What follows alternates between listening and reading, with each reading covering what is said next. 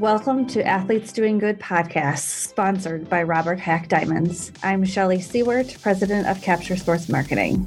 And I'm sports reporter Jen Latta. On today's episode, we welcome former Southern Methodist University star and current member of the Boston Celtics, Semi Ojeleye. Ojeleye was a former Player of the Year at SMU before entering the NBA draft in 2017 and being selected by the Boston Celtics.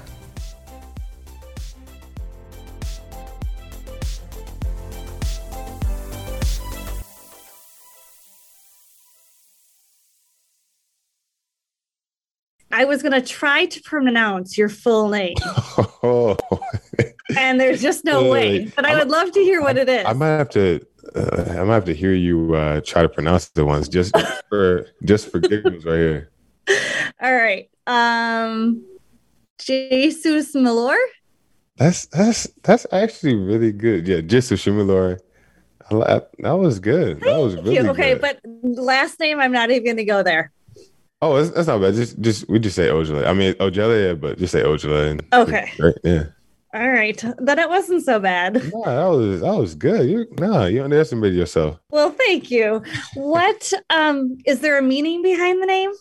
Yeah. So my first name is a gift, and my middle name is who is like Jesus. So my parents spared no expense when making sure our names had deep meaning, so I appreciate that a lot. That is awesome. But I often say my real name, given name, is Rochelle, and is spelled Shelley with a CH. So individuals look at it, and I always say, my kids, when I had them, I was like, they're not going to have nicknames. Like their name is, so they're Cole and Cade. Like that's it, so that we have it. So it's been fun, but. Can you tell me a little bit about growing up, some of the things that you love to do? Clearly basketball, but is there other things in life that you love to do? So growing up, sports was the main thing. I actually was playing soccer most of the time growing up. That was like the first sport I fell in love with. I'm really just trying to keep up with my brother, Victor, who's 6 years older than me, and whatever he was playing, I was playing. So we'd be in the driveway playing basketball or kicking around a soccer ball, throwing a football around. And so I kind of just bounced around from sport to sport, growing up trying to be outside. And then when I wasn't outside, I was inside trying to get the latest video game and compete against him again. So a lot of it revolved around that sibling rivalry and just trying to spend time together. And those two things were really what took up a lot of my time as a kid. That is awesome. So what position did you play in soccer? Oh, I was a forward, scored a couple goals. I mean, I think I was probably naturally better at soccer, but I just didn't, for some reason, basketball just took my passion. Like that was what I really loved. So that's what I wanted to do. But in soccer, the funny thing is, although I was a forward, I always wanted to be a goalkeeper because, I don't know, maybe because of the basketball thing, that was the only time you could touch it with your hands. But yeah, that was what I was at. So you went to Duke originally. What was it like, playing for Coach K and, Duke? Because you hear so much about Duke.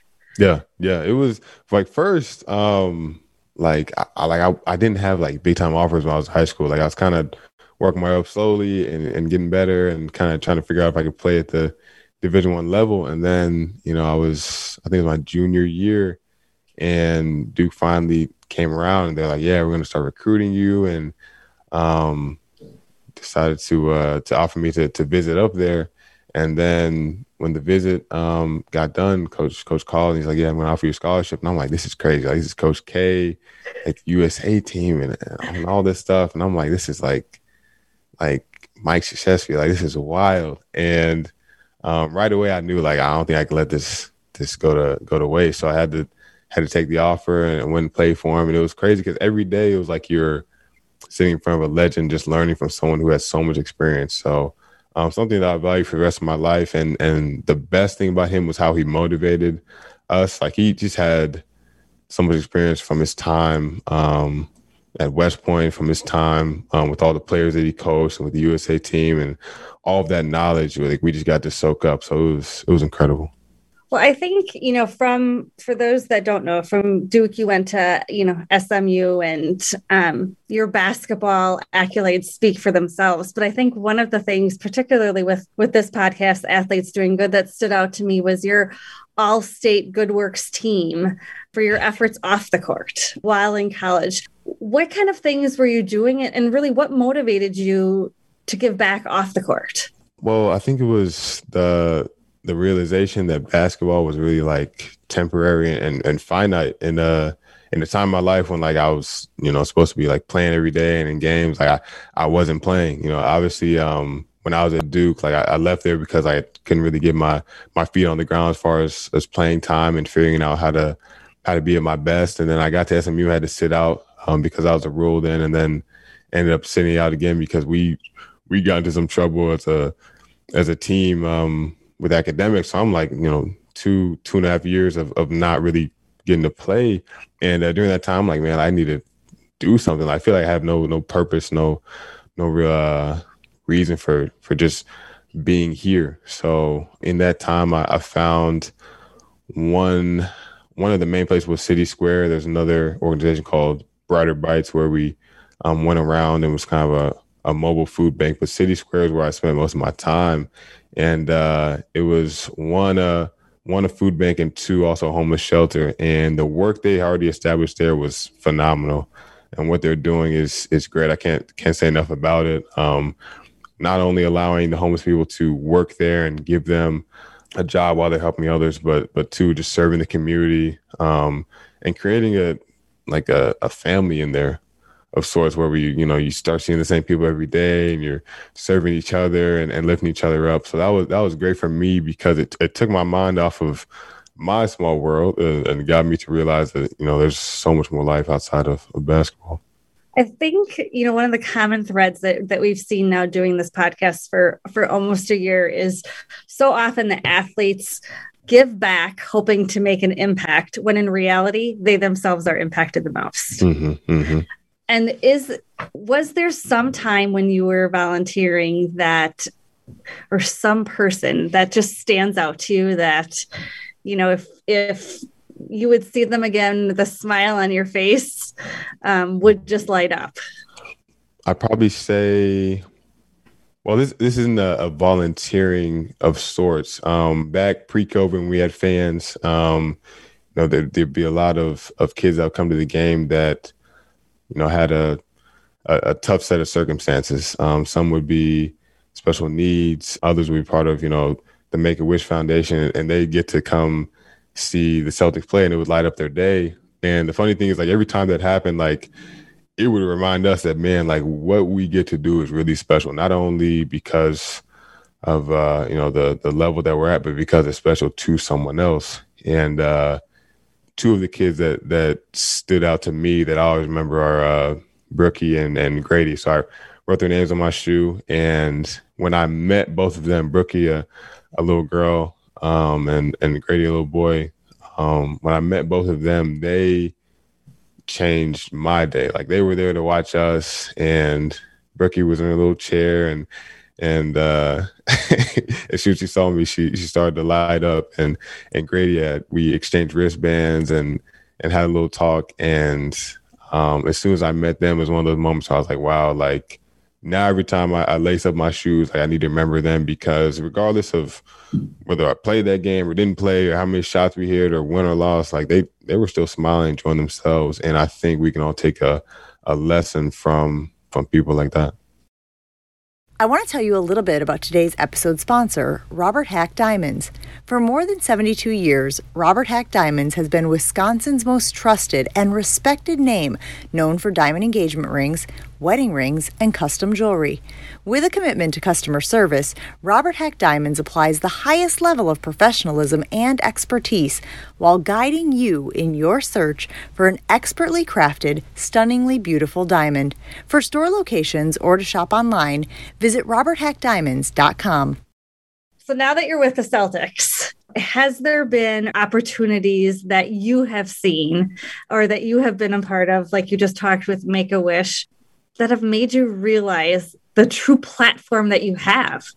Yeah, like you're saying with Make-A-Wish one and two, probably just with the amount of schools and nonprofits around Boston we've been able to go and see and have an impact on the number of kids that watch us, the number of kids that look up to us, and the number of people that just by simply saying hi to them or signing something or going to their school, going to their center, we can make them smile just by doing that, just by giving our time, like nothing else. Purely just our presence can lift someone up, or by visiting, the local hospital, like we've done before. I think it's something that we don't realize we have that impact, and it's not something that we have to necessarily even try to do. It's just putting in that effort and nothing else. And it's crazy because I think growing up, you don't realize that when you get to the NBA or make it that far, that you're gonna have that impact. Like you get here and you're like, wow, like that's all I have to do. Just being here can really help someone out. Absolutely. So when you were playing basketball on that driveway with your brother in the competition, was the NBA the end all goal for you? I think back then I was just trying to beat him. Fair. That's fair. I was like, that was my NBA. If I could beat him one-on-one, I was set.